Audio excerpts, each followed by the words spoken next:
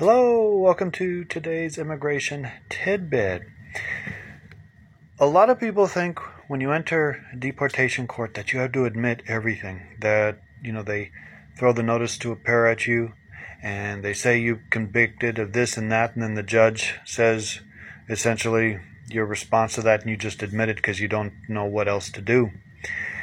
The burden of proof initially is on the court, is on immigration to prove by clear and convincing evidence that you committed the crime and that you are removable. It is not your burden of proof to show you didn't commit the crime.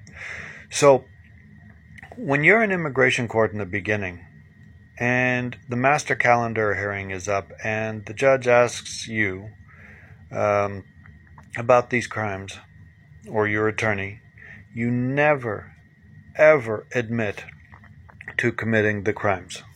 Okay?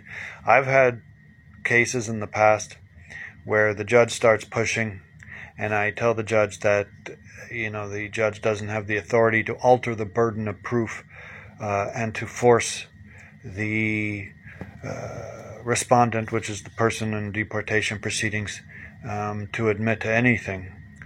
And I've gotten into it with the judge a few times.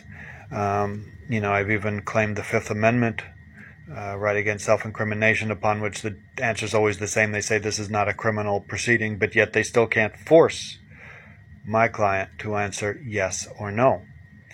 So you want to be aware of that, because if this were ever to go up on appeal, you would win.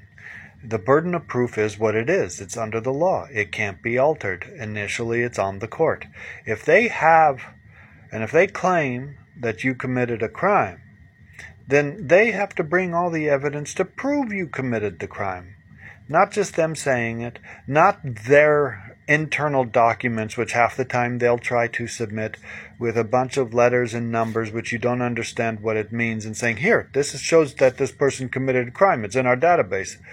There needs to be a proper abstract of judgment, docket sheets, minute orders, things that officially show the conviction and officially show that it's you. If they bring something in there where the name is a little different, well, then they haven't met their burden. So the burden does shift once they've proven that you're removable and the crimes. But until that point, you don't have the burden to prove anything. Okay? Short Cast Club